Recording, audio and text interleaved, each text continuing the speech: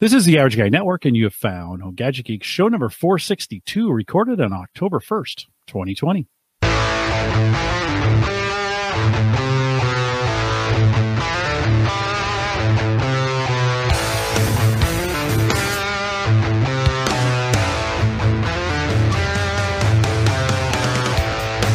Here on Home Gadget Geeks, we cover all the favorite tech gadgets that find their way into your home. News, reviews, product updates, and conversation, all for the average tech guy. I'm your host, Jim Collison, broadcasting live from the AverageGuy.tv studios.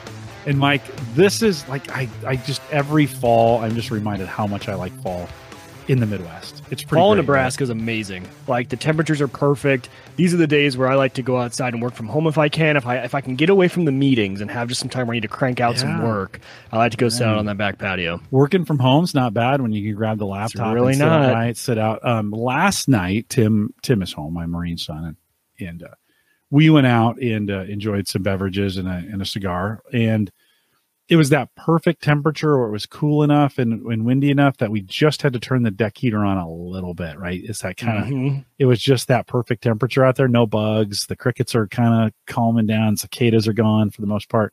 I think we have a frost warning for tonight or tomorrow night, one of the two coming in. And so it's just the perfect time of year.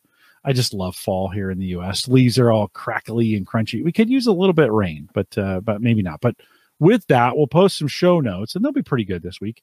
By the way, if you haven't been out to check out the show notes in a while, I've been putting a table of contents in the show notes now. So if you want to know where a subject starts, boom, in the show notes. If you want to know how to get to the meetup, we're going to talk about that here in just a second, boom, in the show notes. So head out to theaverageguy.tv/HGG462 is kind of the easiest way to get there. Or just go to theaverageguy.tv. It'll be if you're listening to this, anything in the last 4 weeks, it's going to be right on the front page. So check out those show notes. I'm spending a little more time getting that table of contents that'll take you right to it. So if you want to know, meetup, boom. If you want to know when we started talking about ham radio, boom, they'll all be in there. theaverageguy.tv/HGG462. Big thanks to the October sponsor, Canva. You ever heard of them, Mike? Canva.com. Are you familiar with our friends over at Canva and what they do? Yeah, I've heard of them, but I need to learn more about them because I haven't personally used them, but I've heard they're really good for creating images. Is that right? Yeah, it's exactly right. So like the album art that you see, if you go to theaverageguy.tv, here, I'll show you really quick. If you head out to theaverageguy.tv and go to their front page, not the dashboard, Jim, you want to go to the front page. Let's see if we can get there anytime. So as you look at this, of course, this is pretty standard graphics. The Home Gadget Geeks out, although I built this on Canva, that graphic there. But from time to time we post, I get some other contributions from outside sources and I make graphics for them. And that's how I make them. I make them on Canva. You can import in your own images. You can, if you go in here, I can say, create a design, give me a custom dimension. In this case, I always make my album art 600 by 600. It's just something that works well for me, right? Brings up a screen.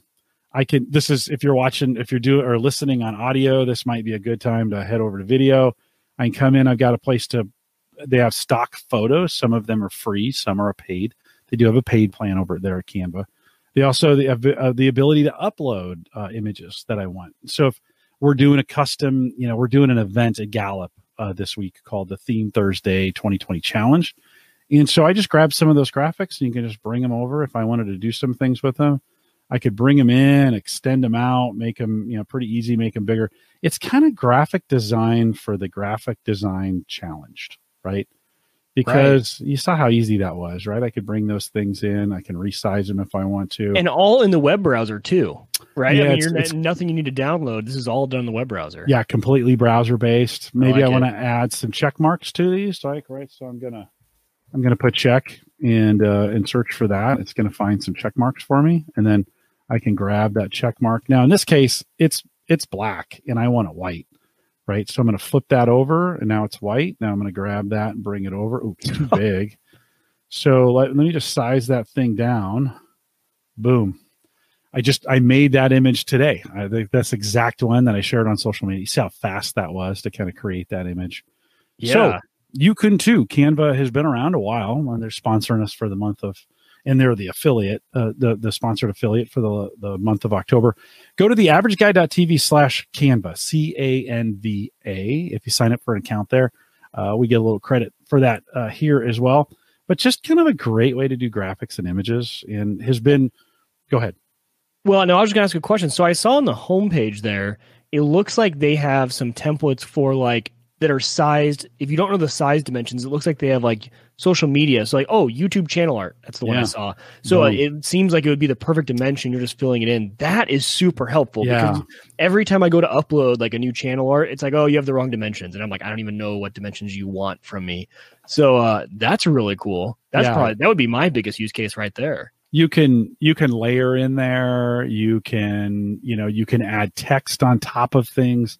Sometimes their text, like this, let's get groovy. Okay, well, maybe I don't want to get groovy, so I'm just going to take that out, right? And I can take this one out as well, and then I can add my own. I can come over to the text element here. They got all kinds of different graphics. I can just bring those in, pop them in, size them up. Again, maybe this one's too big. Actually, that looks pretty good, doesn't it? It does look really good. Not too bad on the fly, right? Wow. It's almost like I planned it, but I didn't. On this one, I seriously, I just faked it. So, and Brian asks, is this the free version or the paid version that you're using? This is right the free. Right now, I'm using the free version. So there's a lot you can do free. Where you get into some of the paid versions, like you can see here now showing is a free graphic, but then as we scroll down, many of these like some premium ones. Yeah, let's go. They're in the photos. This more prevalent in the photos. Where you come in, again, a lot of free photos if you want to jump in there. Usually I have a hard time finding things that are not free. There we go. This one is a pro. So in most cases, like I can buy a pro image for $1, which is pretty great. I can use it anywhere I want, right? Yeah. No, right on. And so just a great way to kind of, if you're struggling with, listen, I'm not a graphics design guy, but I've been able to do some pretty cool stuff with Canva. Well, and that's what it seems like it's directed towards, right? Like I don't know my way around graphics, but the one you created for the website there, the image for that blog post looked like something you would have paid someone to do. And so looks nice, professional, shadow, good colors. So about 10 minutes on that, right? Great. I just grabbed that. This one was actually a pre-done and it was free. This word bubble was free. Go ahead. I was gonna say these tools like this, when you think there's so many of these for video editing too, that there's so many people now that are making spectacular content and they're not firing up Final Cut. They're not firing up Adobe Premiere. There's some tool that helps them with the transition, just like plug and play. We'll make it look good. You give us the footage or like right here, right? They have a bunch of stock images. We can make it look really good, super fast. I'm always impressed by services like this that are taking that. You're not starting with just a blank canvas anymore. It's for kind of that intro user. Really cool. Yeah, you could try. They got a 30-day pro if you want to give it a try, but the free version works. I've pretty much been on the free version. I have paid for graphics as I've gone along, so I probably spent $15 or $20 on graphics for these kinds of things. When you're done, you just click download it. You can download it as a PNG, a JPEG, a PDF, either standard or print. So you got a bunch of different options. It works out really, really well. Give it a try.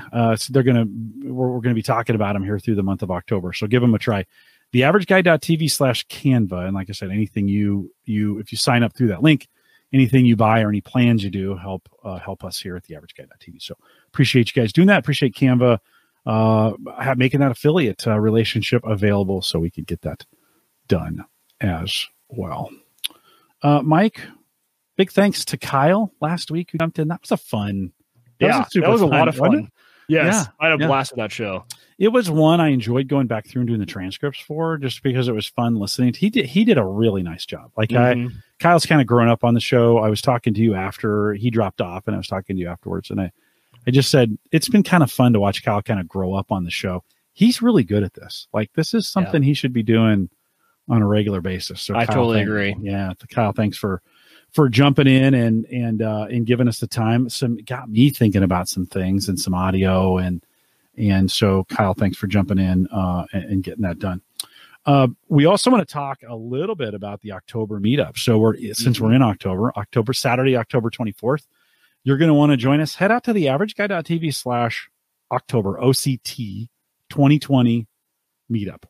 all one word. If you can't remember that, it was too long, but that's what I needed. It's going to go in the show notes that way. I sent our subscribers, if you go to theaverageguy.tv/subscribe and you sign up for the newsletter, I actually am sending out kind of weekly updates now that these meetups are happening. Like, I'm kind of motivated to send you guys updates on those. So if you hadn't subscribed, you might want to head over there and subscribe to that. That link will be in the show notes as well. But Mike, that link will get you to Eventbrite if you get signed up, and a couple of you have already. That puts you in the mix just to make sure I know how many are coming and how we're going to plan this. And the times are in there. I think I have 8, 1, and 8. So 8 a.m. Central, 1 p.m. Central, 8 p.m. Central. Did I say that right? 8 a.m., 1 p.m., 8 p.m. We're just getting together. You don't have to make them all. You can just kind of come and go. But it's going to be sometimes those slots in the morning. 1 will be to talk about what we're going to put on. 2 will be a midway check of what we put on. The evening will be pictures, and maybe even if you've got time or you want to bring it, you could bring it actually to the meetup to show what you've done. That'd be a taste cool. Test. All right. Yeah, I think so. If you're in Europe, of course, you'll be awake before we are. So start your grill then. You don't have to just join us, get in there. Australia, same deal. If you want to start your grill as we're ending, that would be awesome. We just love to have it. If you want to join as part of this kind of the streaming smokers, we're going to stream smokers. Say that 10 times fast. We're going to stream our smokers all day. And so if you want to be part of that crew, send me an email, jim@theaverageguy.tv, and we'll get you set up to be able to do that. Mike, I'm just going to have a webcam outside. I got it all set up. Power. I moved plugs so I can have my laptop plugged in with a camera pointing at the smoker. That's all I'm doing. I think I'm doing an iPad just to make it easy. So I'm doing an iPad out there on a little stand, and that's the way I'm going.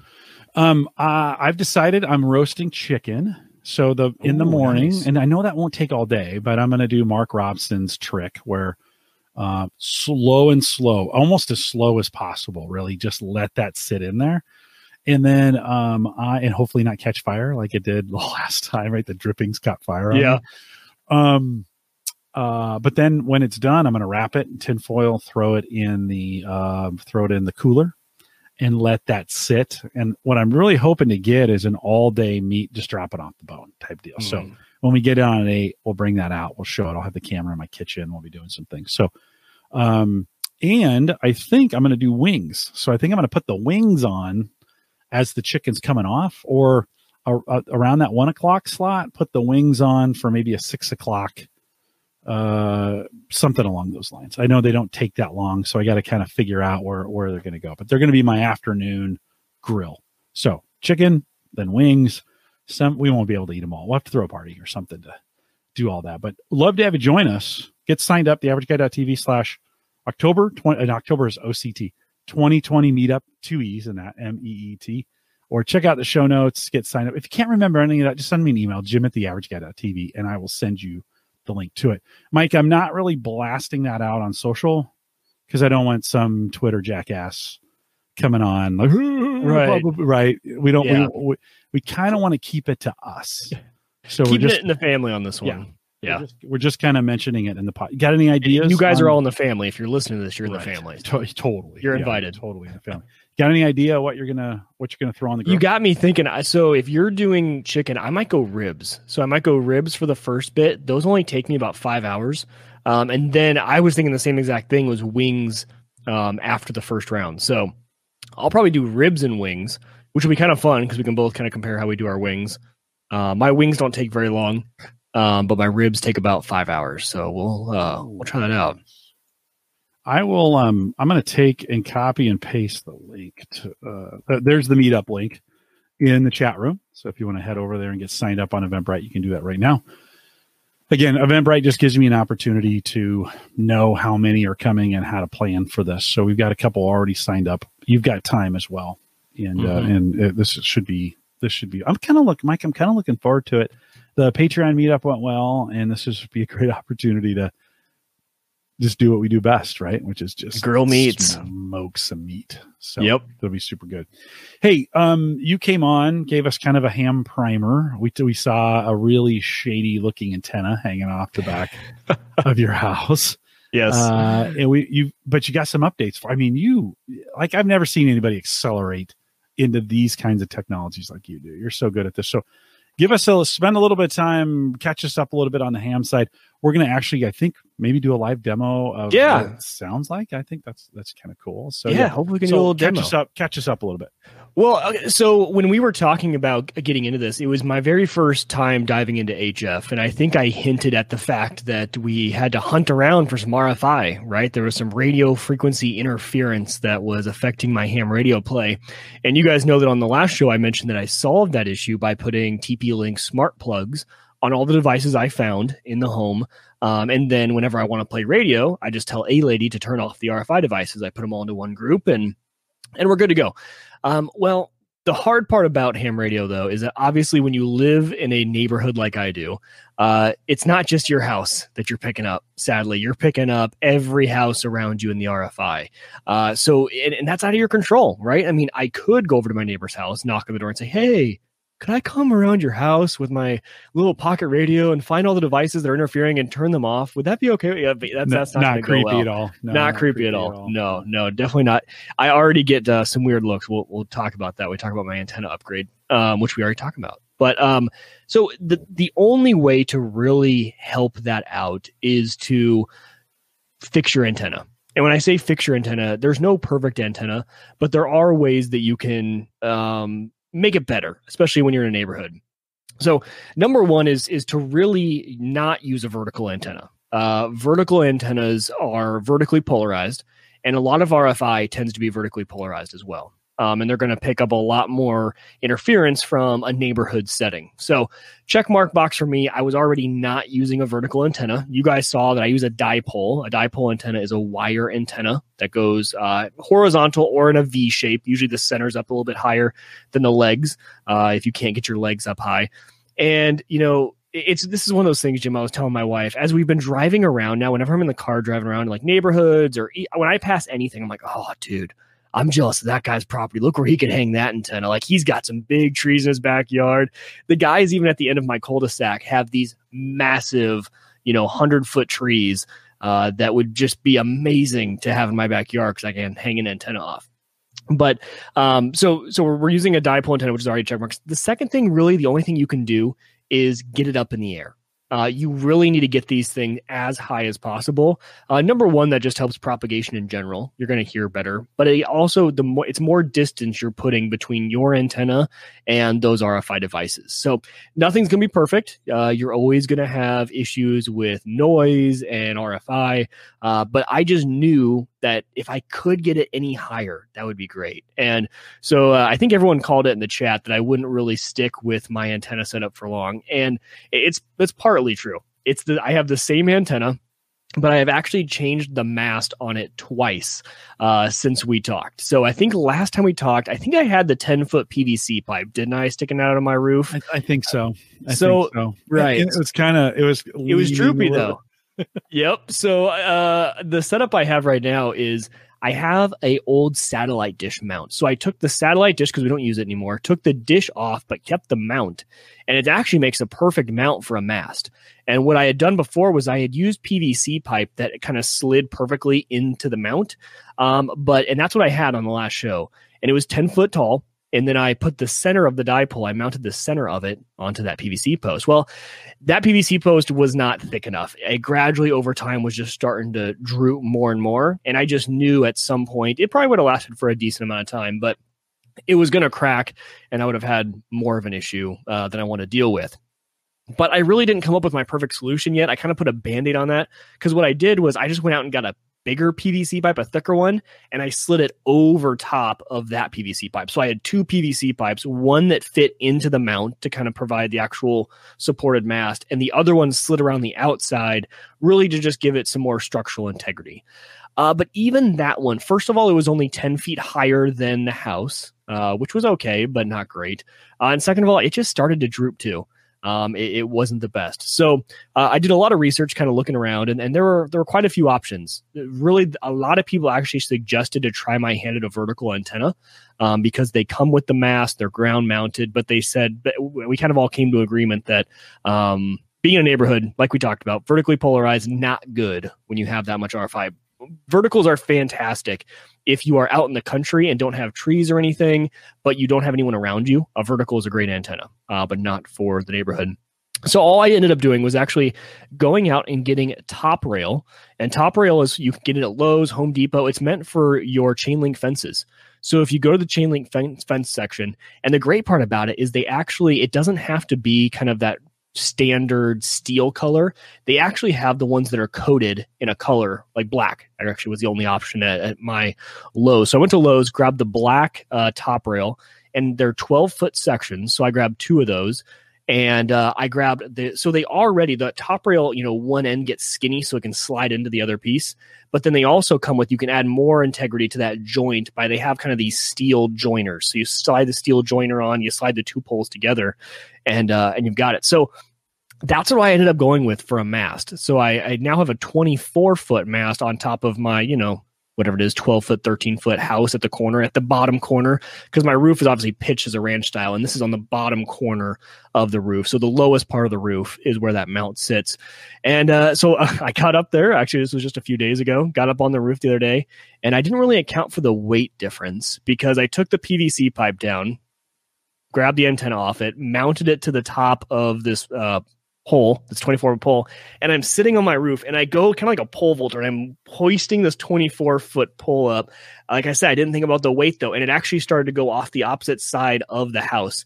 I don't know how I actually got it into the mast before I started to fall off the roof, and I swung myself around, but I held on to the satellite antenna holder. But we got it up. So now the antenna is up an extra 14 feet, right? So it's up 24 instead of 10, and it's worked really well. I've been really surprised at how well it's worked. I'm getting a lot more distance. It's always hard to judge, and Jim, this is probably the most frustrating thing about ham radio.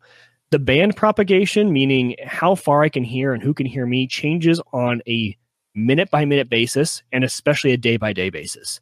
Today I could hear Finland, tomorrow I could hear nothing, right? And so it's super hard to test whether an upgrade I just made helped or not, because I have no reference point. There's no standard for figuring it out if you've done well or not. But I've given it a few days now, and I would say averaging it out, it's going all right. So that was kind of the first upgrade we made. My neighbor down the street and on the corner is a big ham guy, and he has one of these kinds of antennas. Now, I'm jealous. We're not in a neighborhood unlike yours. He has it behind his house, and it goes up quite a ways, and then he just hoists the antenna up right through that pole. Mm-hmm. And he's got a line that goes down, and so I've been eyeing his setup. Now, this isn't his exact setup. It's just one like this. It's not quite as big as this. It's a little bit smaller. I'm not sure you would catch him climbing on it like this, but it's that same style. It's the triangles that make their way up, right? Reinforced. And he's got a couple antennas on there as well. So I've been, it's funny. It's been there the whole time we've lived here. You've only really paid attention now? Yeah. Yeah. Well, and that's what my neighbor said. So actually, it's been funny because they obviously saw when I hung it the first time, and we all joked about it.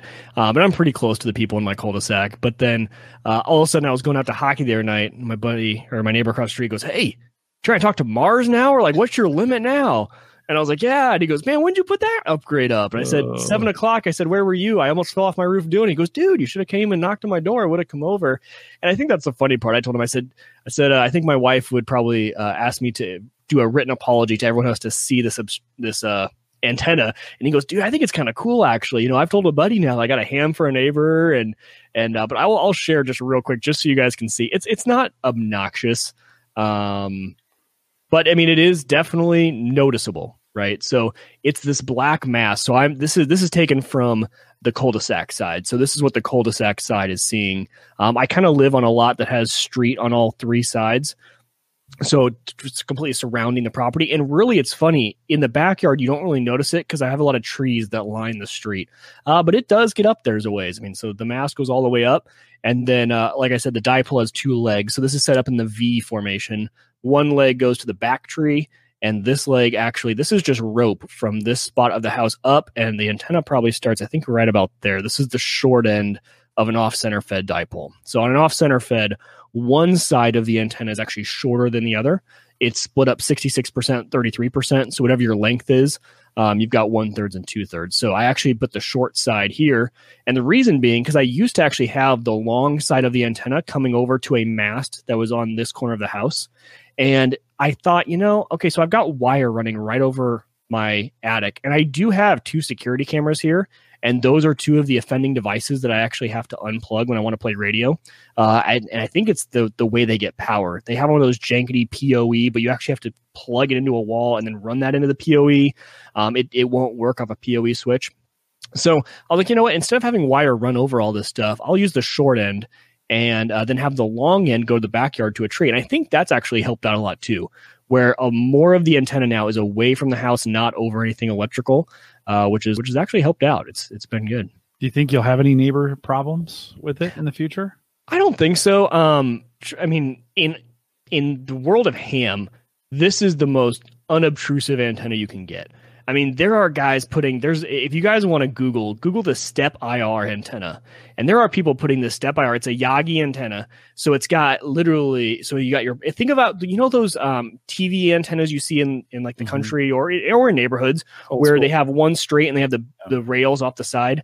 Think of a massive, gigantic version of that on a rotator so they can direct it. People are putting those on top of their house. So our HOA, I did check, it does not have any rule against antennas. So I think that would be really the only way I would get in trouble is if the HOA had a rule against visible antennas, and they don't. So I think until I start interfering with people's electronics, I don't think anyone will have an issue. When satellite TV doesn't work during the Nebraska game, that might be an issue. Yes, it might start to make people's. Yeah. And really, that's TVs can be affected by RFI.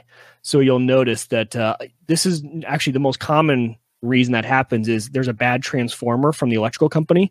So one of those ground mounted transformers or one that's in the air has a crack in it. And so people around their TVs will flicker. They'll have some really weird things from that RFI. And people have experienced something like that. But really, you need to be pushing out a lot more power than I am to have that issue. So no one will experience anything. Do you worry about lightning? I do. That's the next step of what I need to do. The funny part about this is you learn a lot. And Jim, I don't know how I missed this in science class. I missed this in every single science class. I always just thought that metal attracts lightning. I was like, well, it's going to attract lightning being up there. Metal doesn't attract lightning, but metal does conduct lightning. So when lightning hits it, it's going to travel through it and destroy anything it's touching. Right. So that's kind of the difference is I always thought like there's not a higher likelihood chance that this is going to get struck by lightning than if that was wood, for example. But it is something you have to worry about, obviously in Omaha. It doesn't happen too often, but there are precautions you take. So what you do is you actually it's my project this coming weekend is I need to run a ground wire from that base, the base of the satellite. And they actually had one for the satellite dish. I took it off when I didn't think I was going to ever use it, put it back on, run it to a ground rod right below it. And then what they also have is for your antenna, the coax that runs straight down that goes into my basement and connects to my radio. The coax cable actually, where it's split, you have what's called a lightning arrestor. And so it's a connector on each side. And it actually, when it senses that, it'll short itself and it's attached to a ground rod. So the idea is that most of the electricity will go right into the ground rod. It's still going to destroy anything on the other end. So you always unplug the coax from your radio when you're done playing radio, if you have lightning in the area. Well, lightning always follows the path of least resistance. And if that metal is the path of least resistance going straight to the ground, it will be attracted. It'll seek it and go to it and then shoot it down. But you want to make sure. I mean, you've got a big metal thing hanging out in the air. If there's lightning in the area, it's probably going to hit it. So having it grounded is key, and having it grounded well is key. That's one of the. You want to make sure that thing is grounded. That 1.21 gigawatts that comes off the yes. That's how we all know it, right? Back to the Future. We're all gonna 1.21 gigawatts.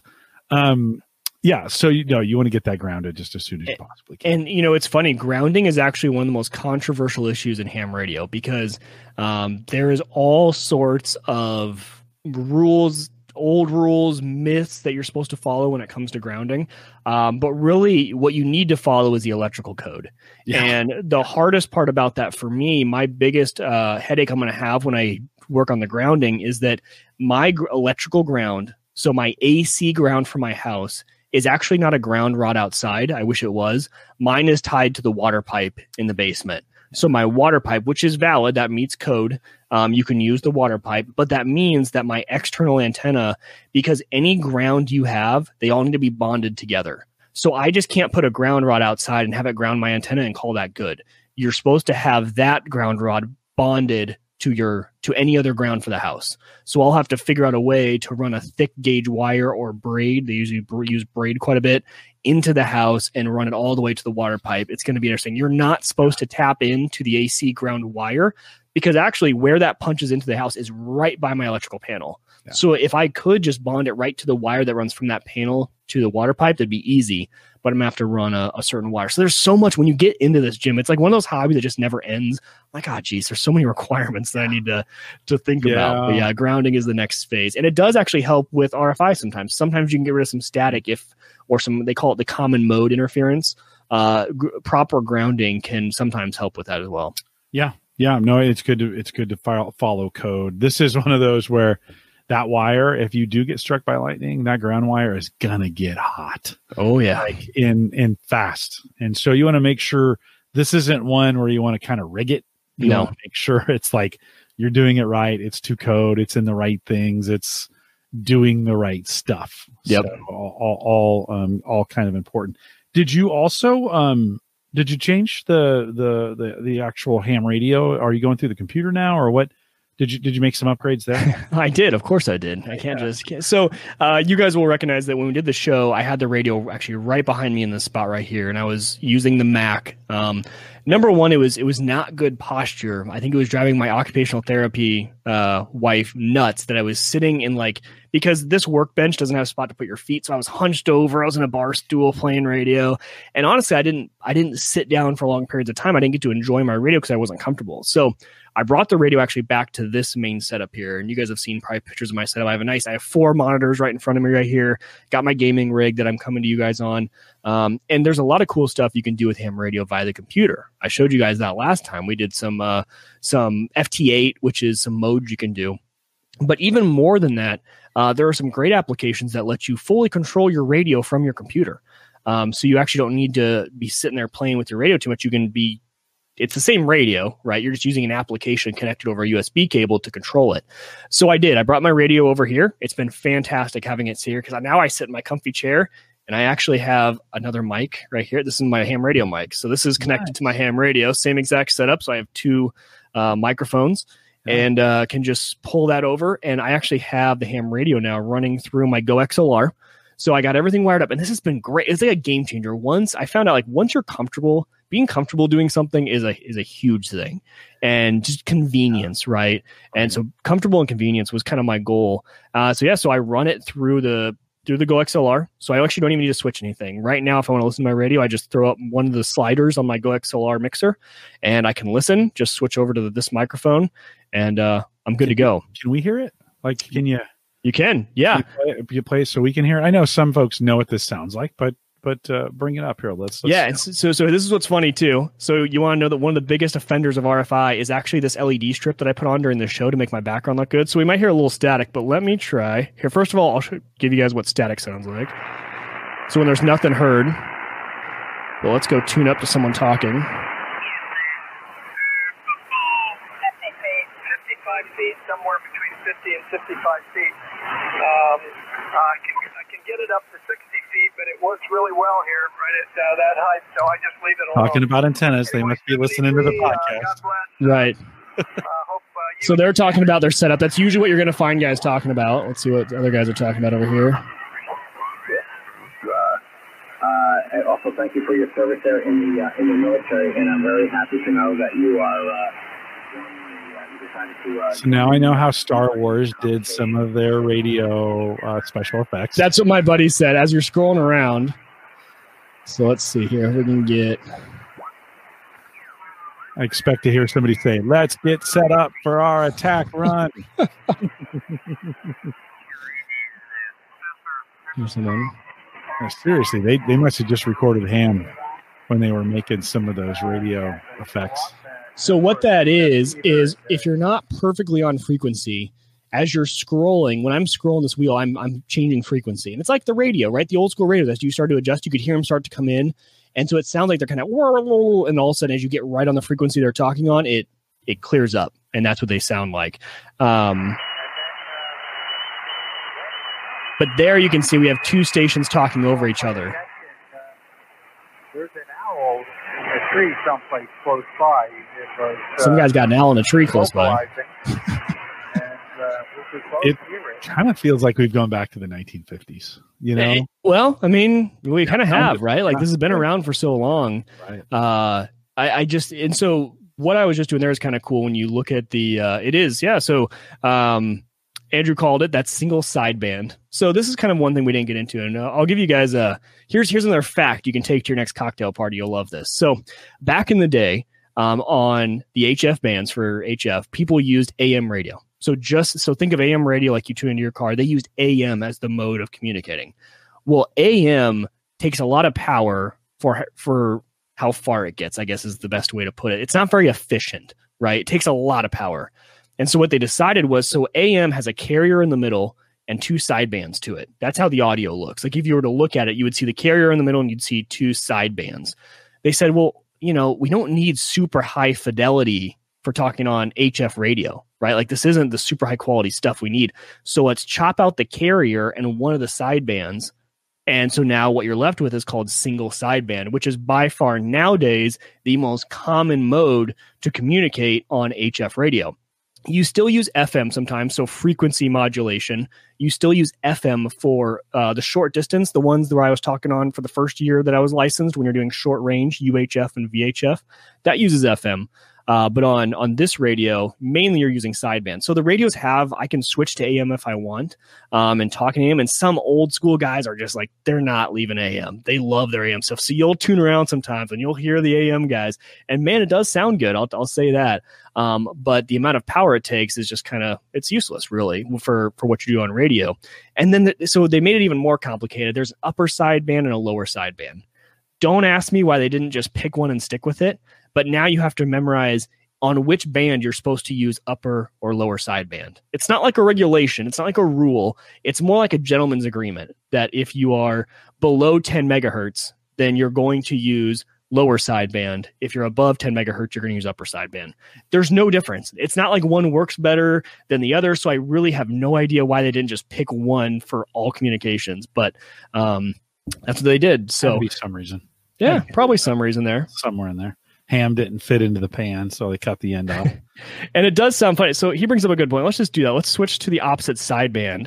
And I'll kind of show you guys what that sounds like. I want to try and see if I can find a really strong signal here to show you guys this, because a weak signal is kind of hard.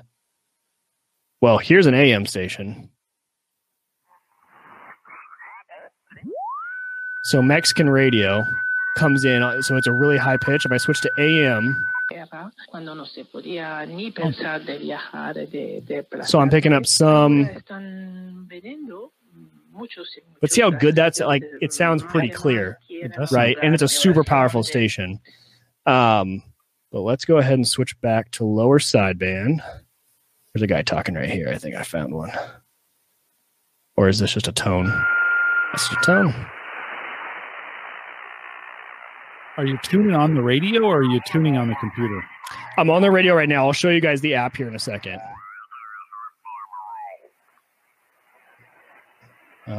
See, the problem on HF too is you can sometimes only hear one side of the conversation, depending on how far away the other guy is. So I found one more. We'll try this one and then we'll.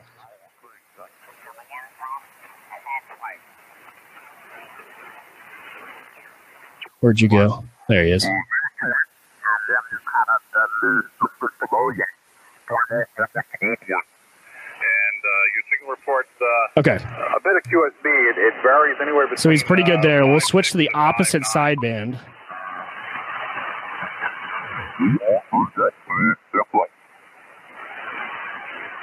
And he stopped talking, of course. But you kind of heard at the beginning. And so it's weird. You would think that you would still be able to hear it because you're like, okay, I'm just picking one of the sides, but you're really not. They are kind of two different. So there's your fun little lesson. Your it's cool. It's good to hear it. And then I'll show you guys real quick the app. So the app I chose to go with, and if you're a ham, hopefully you've heard of this app because it's amazing. It's Ham Radio Deluxe, and it really is, I would say, it's kind of the game changer. It's the leading application for if you want a full featured suite for ham radio. So let me share my screen real quick here. Share this one. So what you'll see with Ham Radio Deluxe is it has, like I said, it's the full suite for ham radio. What I use it for, so there's a lot of modules that come with it. But on this left side here, you can see this is my radio. So in kind of a computer version. So we can see actually the sound coming in right here, the different levels. So as we turn that up, let's get tuned on this guy. You guys can hear. So there's the meter right here, and there's that S meter. Oh, geez, this guy's running 1.4 kilowatts. So 1,400 watts. How close is that to 1.21 gigawatts? Yeah, it's pretty far away. But he's running 1,400 watts compared to my 100. So he probably wouldn't even be able to hear me if I keyed up. But the great part about this is that I don't need to touch the radio. So a lot of times when I'm searching for POTA, Parks on the Air people, I'll know what frequency they're going to be on because they're on a spotting site. And so I can just change right there. So I just changed the frequency of my radio, and my radio instantly reflects it on the physical radio, which is great. You can switch your band here, set all your different noise reduction, things like that. But really the great part about it too is it connects to my logbook. So over here on the right side is my logbook. So I'm logging every single contact I make. Well, if I go to add a contact, a lot of times you're doing this really fast.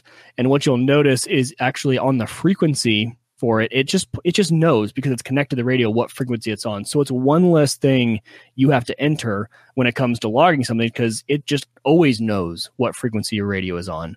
And you know, this is kind of, I know that USB connection to your radio isn't totally new to ham radio, but you know, it's relatively new to ham radio. Before, you know, and even when I was doing Parks on the Air before I started using my iPad, you're manually doing this in a notebook. And then, and there's no problem with that. There's no requirement that you have a log.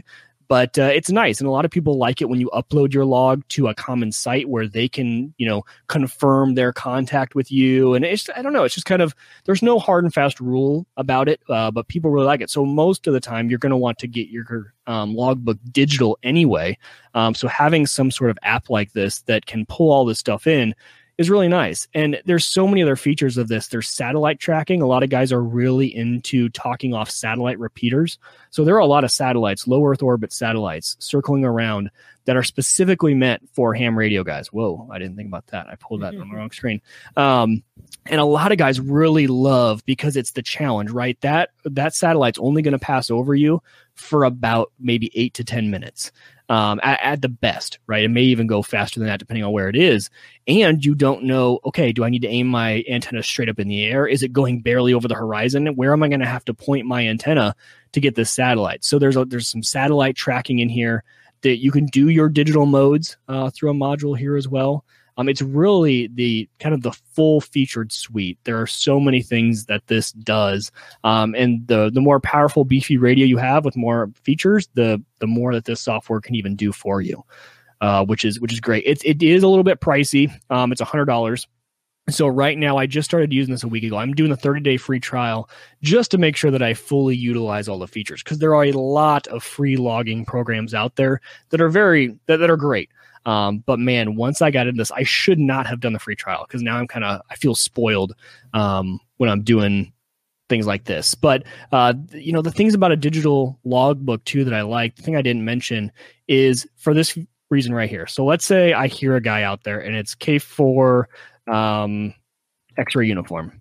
So when I type him in, it instantly pulls up the last 2 times we talked. So I can be like, oh, dude, and it pulls in from online his name, right? Because it's using the online database. So instantly with that first second, I'm like, Rich, dude, you and I just talked on the 26th. We were actually over on single sideband on 20 meters was the last time we talked. Like, oh yeah, I remember talking to you. How's it going? And you can add in comments here. So I can say, hey, like we talked about my antenna setup. So I have comments in here for everyone I talk to if I do a lengthy conversation. And then next time it comes up, it's like, oh yeah, remember last time we talked about your YouTube channel, things like that. So it makes it super quick and easy to kind of jog your memory on, have I talked to this guy before or have I not? So a lot of just advantage there of using a digital logbook and something like that. Yeah. Oh, nice. That's why I podcast, so I remember conversations. Right. I'm getting kind of old, so I don't, there's some conversations we've had years ago. If I didn't record them in a podcast, I wouldn't have remembered them. That's pretty cool, Mike. That looks really cool. Like that's one of those, when you showed me that, I'm like, oh, now I'm thinking about this. Like, oh man, if we could get Jim into ham radio, that would be my day. Oh my God. Well, I got to get the I've got to get the drone that first flies up into the air when somebody, although lately with the pandemic, my neighbors are moving around a lot more. That thing would be up and down all day. Yeah. Plus the kids coming and going. Tim is here with me now. So anyways, but yeah, no, I don't need another thing, but it's super cool, Mike, that you've gotten into this. And I think fun for those in the community that have been into it and are now kind of like maybe getting re-enthused about it because you are. So have you connected with anybody on ham that's a listener? Yeah, we have a few other. Obviously, okay. Andrew out in the chat, he's one. Ron, big one. There's a few more. Good. I'm sure that I'm forgetting because we do have a channel for it out in Discord too. Okay, good. And that's the other thing too. If you guys are on HF, and Andrew asked what bands I'm on 40 through 10. So that's what my off-center fed dipole does. I spend, right now with the sun cycle, I spend most of my day on 40 or 20. Right now, what we were just listening to, that was 40 meters. So we're around 7.2 megahertz was where we were tuned in on. But I do spend, 20 during the day is a little bit better, 40 definitely at night. And then hopefully when the sun kind of peaks back up, we'll get maybe some more 10 meter band going. And I would love to get an antenna up for 80 meters or 160. I really just don't have the room on my property the way it's configured to put an even longer antenna. But I've thought about it. I've kind of been mapping some stuff out to see if I could put like an end fed out there or some way to get that going. But it's Jim, like we talked about, it's one of those hobbies where you could ask me every single week, what'd you update? And I would have something to tell you because you can never perfect it. And you can always do some little tweak to make things better. That's just, man, I've just been loving it.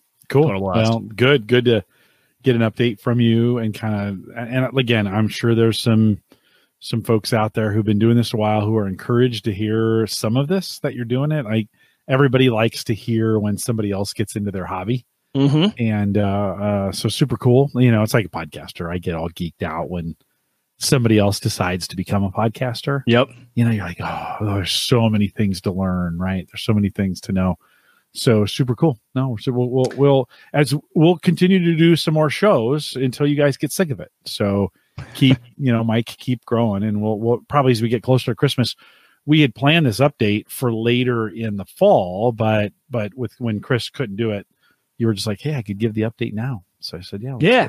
And also, I'll think of some fun facts we can learn too. And Andrew asked if you and I would actually be within 70 centimeter band range, and we would. So that'd be the cool part. If Jim did, even if I just got Jim, I should probably just give him one of my Baofeng radios and tell him to go take his tech test, because not on simplex though. I should clarify. It would have to be through a repeater. We do not have line of sight between Jim's house and mine radio wise. We'd be close, but probably not. So we'd have to be talking through a repeater. But we're definitely in the same locale. We could talk on a few actually repeaters that we could both hear from our houses. I'm just going to drive to your house. Like I can't deliver beer or cigars via ham radio. So when I want to talk to you, I'm just going to come over to your house. Sounds good. Yeah. I like that better. Good. Mike, good update. A couple other updates before we go. Mike, one is I've switched, for 30 years, I have tried to move my to-do lists from paper, and I'm super effective on paper, like super effective. And I was a Franklin planner guy for a lot of years. I carried around this nerdy notebook that had Franklin, Covey, Franklin Covey. It was Franklin when I first started with him. You'd buy these pages each year. You'd get a catalog and be like, oh, what kind of, they'd have different styles, Monticello and all these other, right? My mom was huge into that too. Yeah. Yep. Dude, there was nothing better than a Franklin, like the smell of a Franklin planner. That's so funny is what she said too. Like the smell of it was just like unique. Yeah. I swear to God, they put additives in their ink just for that kind of thing. Right. It was just like order and love and acceptance all wrapped up in the paper smell, right? And so, you'd get I'd always get a new, batch of planner pages at the end of the year and put them in binders and, all those kinds of things. It's the only thing in my life I was actually organized on. Now, I didn't actually follow the stuff I put in there, but the planner looked good. So over the last, I don't know, I was a Palm 3 guy and then a Palm 5, and I've been trying to move my to-do since then, really. I've been trying to move my to-do list online and nothing has worked, right? Even when Wunderlist came out, everybody moved to Wunderlist for whatever reason. Trello, whatever, those couldn't do it. I tried, I got on Wunderlist, I built a list for a week, I ditched it. I just couldn't get to it. So I don't know, 3 weeks ago, I said to myself, and I don't know why, I'm making the change. Like I am going to force myself. And I think I've been listening to Windows Weekly and Paul Thurrott was talking about To-Do, and I had seen the To-Do application on Windows, available on the web and in Windows. It's the old Wunderlist that Microsoft bought, then did nothing with for a couple years. And then they're bringing it out and making it as part of the Office suite. And I think I got it. Like, I think I have finally moved. So my work PC is here. I've got a screen right above it that is the full-time To-Do screen. This is what I needed. And the screen's touch. So I can just, as I'm done with things, nice. I can just check them off. If I need to add more things, I just swivel to this chair, go to the web, add them in, type them in, boom. But during the day, thanks, Tony, for that tweet, by the way. You just tweeted us. During the day, I'll be working here and just checking things off. And that's what I figured is what I needed is I needed that thing on something I could see all the time. I'm a visual guy. Right? That was going to be my question is what clicked. So it was having a monitor devoted to that 100% of the time. Yeah. Okay. So I got this 22-inch touchscreen that I bought years ago to do some things with. And plugged that in. Was that the kitchen PC? Was that had been the kitchen PC. Yeah, okay. Had been the kitchen PC. Yeah, that thing's been a bunch of different stuff. It's the weather PC too. I can bring up my radar on it. And but to have that to-do list. And then today I figured out if I load the app from Microsoft, the Windows app, you can put it in dark mode. And go, now that is like I'm in. Like it looks great. It's easy on the eyes. But having it all in one place in my workspace, that was the key. Like having it there so I could just check things off with my finger as I go. Boop, boop, boop on a PC. So I thought, well, how am I going to do this at work? Because my work setup is completely different. I've got this big 34 or 44 or whatever inch monitor, but I don't want that I want to see the to-do list all the time. That's the key. It needs to be there all the time. So I took my Surface 3 that's sitting right behind me here on screen and took the power cable in because it's in a dock here. And I'm just going to leave it at work. So the power dock is there. And then I'm just going to grab in the morning. So I go in, I'll just undo that, throw that, because that's an easy thing to take to work with me. It's touchscreen as well. And then it makes a satisfying ding when I close something out. When you close something out, it just makes this nice little ding. Right. And so I set it up with the Surface or with the Surface Pro, just put the kickstand out and set it down on the desk, monitor here, Surface to my left, and then laptop to my right. And I've got kind of 3 screens like I do here. And I did it one day and it was like, this is great. You've got me thinking about that now too. Cause Jim, my thing is I start doing everything digital and then I fall out of it because the notepad is always there. Right. But the screen's not. So I think you might have solved my issue too, is I have my notepad everywhere, but I never have a screen that's fully dedicated to notes or to-dos. And so maybe taking my iPad in and having that just be the always on screen and just have it dedicated strictly to that could be my answer too. You might have solved my problem. Man, well, let me know. It took me forever to figure out I need to see the thing because that's what the difference. That's what paper was. It was always on my desk. Exactly. I could always see it. And you'd be like, Jim, that's dumb. No, that's the way I'm wired. Like I need to have everything out in front of me all the time. It's why I'm a monitor hound, because I want every monitor to have a reason, and I want it to be showing something. You know, I have this monitor up here that normally shows what's going on in my Google Analytics, so I know when people hit the website. But during this show, it's the audio. It's what feeds Spreaker, right? It has, I have Twitter and all my cameras on this monitor right below it, right? These two are the work monitors that I have here. I have a dedicated Discord box that in monitor that just has Discord on all the time, because I know if I don't have it up, I will forget about it. Yep. You know, I'm the same exact way. Yeah. I'm a monitor hound too, and I have always something dedicated. My right one over here is Discord too. I have a whole monitor that always Discord all day. I don't sit down here for work because I can't fit my work laptop on here on this desk.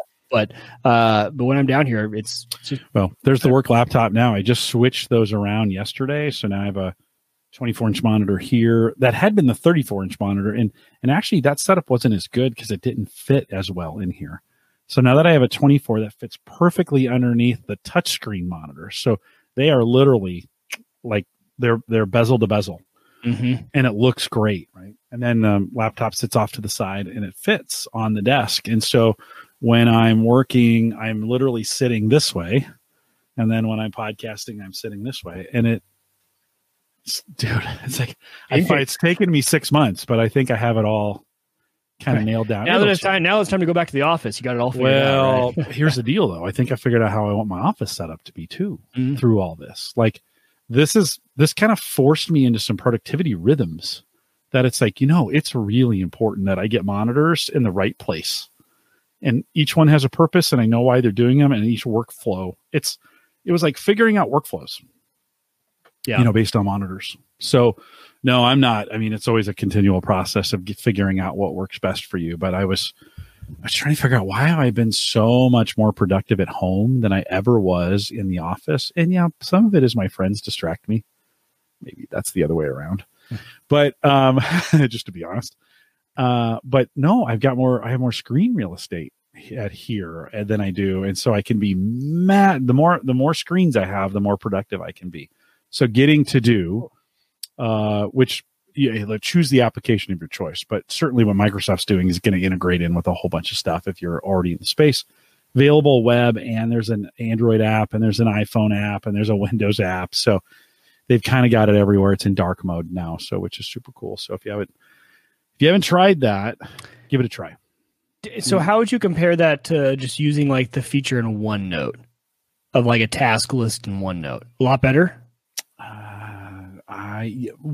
For me, I don't think it matters. It's whatever works for you. Okay. Like I like the layout of To Do. Okay. And I love the layout of Wunderlist. iPhone too? They do. Okay. They do. They have it for everything. So got it. I need big boxes, and I don't know about OneNote, and I'm sure you can make them bigger and some of those other things, but you've got in To Do, you've got some ability to set repeats and important and by date and shuffle some things around. It's also not so much. It's not like a Trello board where there's so many things you can do. Mm-hmm. You just kind of get overwhelmed. You're like, oh my God, I need a PhD to run this thing. Yeah, no kidding. So in fact, I just got a 9:00 notice from To Do to go take my medicine. So, I'm an old guy now, so I've got to remind myself to go take medicine. Mike, one more thing, an old product that we haven't talked about ever on the show, and I want to kind of do a live demo. So I'm going to share my screen here for a second. You'll get to see a little bit of behind the scenes here as we're doing some things. Let's share screen number 2. Oh, that's handy. Okay. So maybe we won't do that. Let's see if we can. I was wondering if that was just on my side that you were seeing that too. Yeah, no, that was flashing here as well. Let's go to, let's just go to this screen. Let's see if this works. So there's an application. It's been around since 1903, and I think it became more popular in 1909. These are Windows 10 versions. And it's called, and you're going to get the Tesseract here, but it's just called Sandbox. And one of the interesting things about it is I tested it early when Microsoft was first rolling this thing out. I'm just going to go to Windows and type in Sandbox. And you do have to install this thing on your computer. And so you have to enable some things. So look up if you're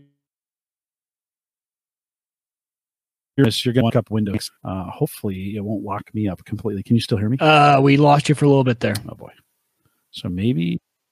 Okay, good. Yeah, I was going to say, as soon as I started this thing up, I thought, yeah, I wonder if this is going to lock me up.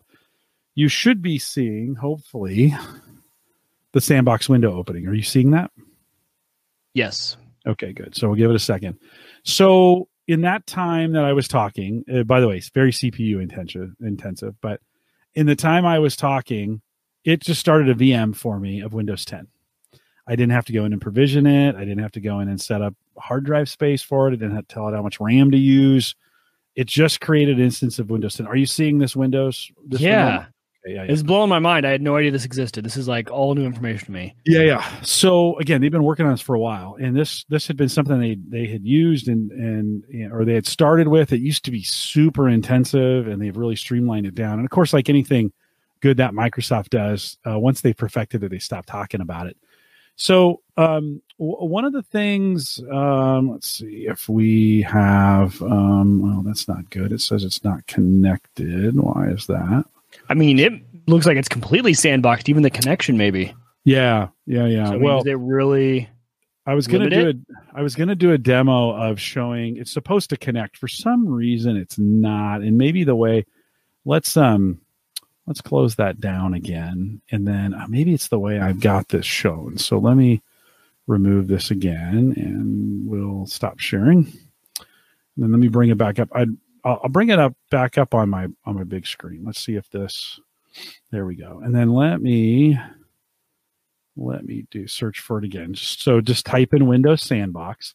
Like I said, if you've never done this before, you'll need to do a few things to enable it on your Windows box. I'm going to disappear here for just a second, or I may just lock up. We'll see how that goes. And again, I just started it. You can't see it running now. I'm going to bring it over to, but in the time that it's taken me, there it is. In the time it's taken me to kind of talk through this, it spins a VM for you, which is super cool. Let's see if it connects this time. I don't know why it's not connecting. It should be. Earlier today, I tested it just to see it, like, can I bring this up in a live show? And it worked. One of the cool things about this now, because it won't connect, I can't do it, but it comes with the old version of Microsoft Edge. And so this afternoon, I opened up Edge and said, upgrade it to the new version of Edge. And it did. Just upgraded it right there. Boom, I was done.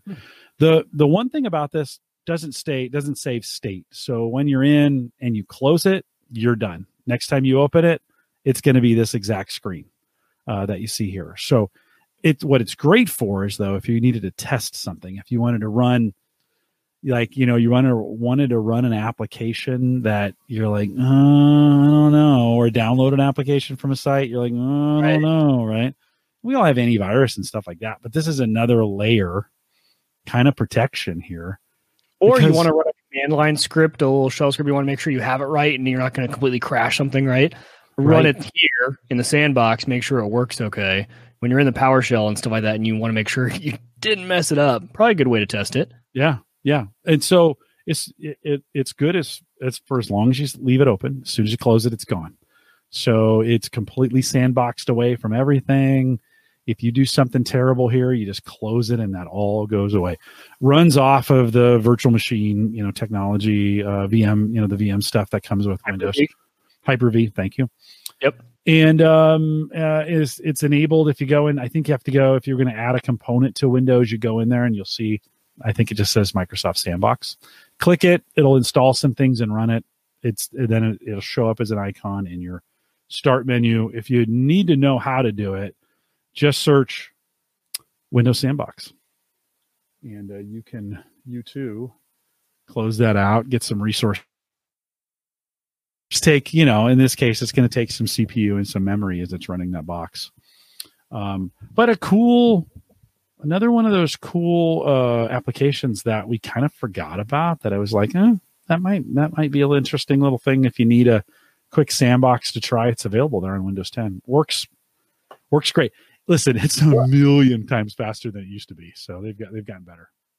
And even just, I mean, there are people who spin up a VM just for like a few hours on, Unraid or something, just to like test something out. I had no idea that existed. That's I have done that on my Unraid box before, and just to know that exists, I'll be using that feature a lot. That's really cool, dude. Super fast. I could today, this morning, as I was thinking about things to talk about, and I got reminded of this, and I was like, oh yeah, I wonder if that thing is still a POS, because it was bad in the early days. And so I fired it up and boom, it was there. And I was like, wait a minute.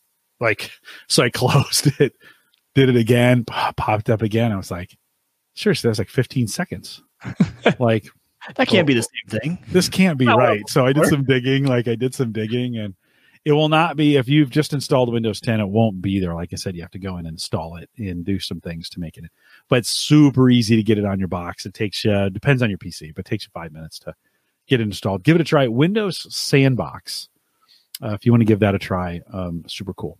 Mike, a couple reminders for folks on our way out. October 24th, meet up in MEAT. That's what we're calling it. That'll be the branding on it, stuff like that. There'll be a link. I put the link in the chat room. There'll also be a link in the show notes if you want to join us. We got a whole schedule of things. Head over to Eventbrite. It's got the schedule in it. I'll be updating the Eventbrite calendar invite as well, just to kind of make sure we're all on the same page. If you have any questions or you can't find it, just email me, jim@theaverageguy.tv. Or if you want to be one of the smoker cams that's live all day, and why wouldn't you want to be? I think that's going to be super cool. Let me know, jim@theaverageguy.tv, and we'll get it done as well. Just a small programming note. I'll be out of the area here the weekend of the 17th, and I'm actually going to be in Boston hanging out with Ed Sullivan, and we're going to do Ask the Podcast Coach. No show that Thursday. We're actually going to, I'll probably stream the Bitdefender interview or make it available on the live page that day so folks can watch it. We're going to send that down both channels, both Cyber Frontiers. Christian did that with me. So that's coming up that weekend. But Cigar Authority, 11:30, it's the right time, 11 Central, noon Eastern on that weekend, October 17th. I get to hang out with the guys and talk podcasting on Cigar Authority, which is going to be super cool. So you're going to want to come out. Very cool audience, by the way. Not as cool as you guys listening right now, but they're pretty cool. I've been hanging out with them the last couple weeks they do this live show on Saturdays at 11. I've been hanging out in the chat room. It's nice not to be the podcaster, but going to be on that show. So head out to, let's see, where do we get information about this? Well, two Guys Cigars, but I found them, The Cigar Authority. Find it on YouTube. Follow them over there. 10/17. It's going to be a ton of fun. So if you haven't, and by the way, you don't have to be into cigars to watch the show. Come out, and love to have you come out and join me. They've been promoting me up on the show for the last couple weeks. So if you guys want to come out and join us in the chat room, that'll be awesome as well. Mike, I'll be thinking of you as I'm smoking a couple cigars that weekend. I bet. A couple cigars. I may not come back alive. Anything else? Let's hope not. Anything else you want to add, Mike, before we wrap it? No, I mean, when you let me talk ham radio, I pretty much get it all out of my system. So, no, I'm good. Well, we appreciate you guys out there, both listening live and listening to the recorded version of this. And as we come up to the December 3rd, 10th anniversary show, we just want to say thanks for all that you do. I also want to thank our Patreon subscribers. If you go to theaverageguy.tv/Patreon, you can be one of those as too. I'll be scheduling the next Patreon meetup probably early November at this point because of some of the things that are going on, but there's still time to get in on that. So if you want to be a Patreon supporter, head out to theaverageguy.tv/Patreon. $5 plans get you there as well. Man, I started drinking Sprite or 7-Up. It's making me burp a ton. I hate that. If you want to join us in our Facebook group, theaverageguy.tv/Facebook. On Discord, we are theaverageguy.tv/Discord. Of course, you can always reach me via email, jim@theaverageguy.tv. Don't forget theaverageguy.tv, both web and media hosting powered by Maple Grove Partners. Get secure, reliable, high-speed hosting and some pretty great hosting from people that you know and trust. And, of course, that is Christian. Plans start as little as $10 a month, and he can do just about anything for you. So head out to maplegrovepartners.com, get signed up. Always appreciate when you guys come through and let him know that your Home Gadget Geeks listeners are signing up for plans out there. He literally can set anything up. He's WordPress specialized and really good at podcasting, but he can do anything for you. So head out to maplegrovepartners.com, and we'd love to have you be a partner over there as well. And then don't forget, I said I wouldn't say this, but I'm going to throw it in at the very end. theaverageguy.tv/HelloFresh if you want to still join us. Get out of a show that I can't get out of here without that. No, I had a bunch join during September. So thanks for doing that. Kyle just sent me a note today. He's like, okay, I'm going to do HelloFresh. Send me the link. So if you'd like to do that, head over to theaverageguy.tv/HelloFresh and get signed up today. We are live every Thursday, 8 p.m. Central, 9 Eastern. Oh, did I mention I didn't mention during the Canva segment about the contest, did I? No. Okay. So let me mention it here real quick. So for the most engaged listeners, those who are going to do it have made it this far anyways. This is a little bonus content for the end. So, Canva is our kind of affiliate for the month of October. I'd love to see you guys make really creative album art for Home Gadget Geeks during the month of October. So head over to Canva. You just use the free plan. You don't have to, if you want to sign up and pay for some things, you can, but you can use the free plan. And what I need from you is album art for each of the shows. So like for this show, I'd love for you guys to come up with some creative album art. It needs to be 600 pixels by 600 pixels. That's just what I need. So go in there, make a custom 600 by 600. Just start doing it. Like, I want to see how creative you can be. I can't use them all, but I may be able to use multiple ones in different ways. It'll definitely make the website. You saw that earlier. So if you're going to do that, get cracking on it now. As soon as you're hearing this, get moving on it. Love to see your art. Send me what you have for this show, jim@theaverageguy.tv, and it'll go in the race, the considering to be the album art for this show. We'd love to have you do it. Use Canva, theaverageguy.tv/Canva, CANVA, to get in there as well. We are live every Thursday, 8 p.m. Central, 9 Eastern, out here at theaverageguy.tv/live. We'll do some post show. With that, we'll say goodbye, everybody.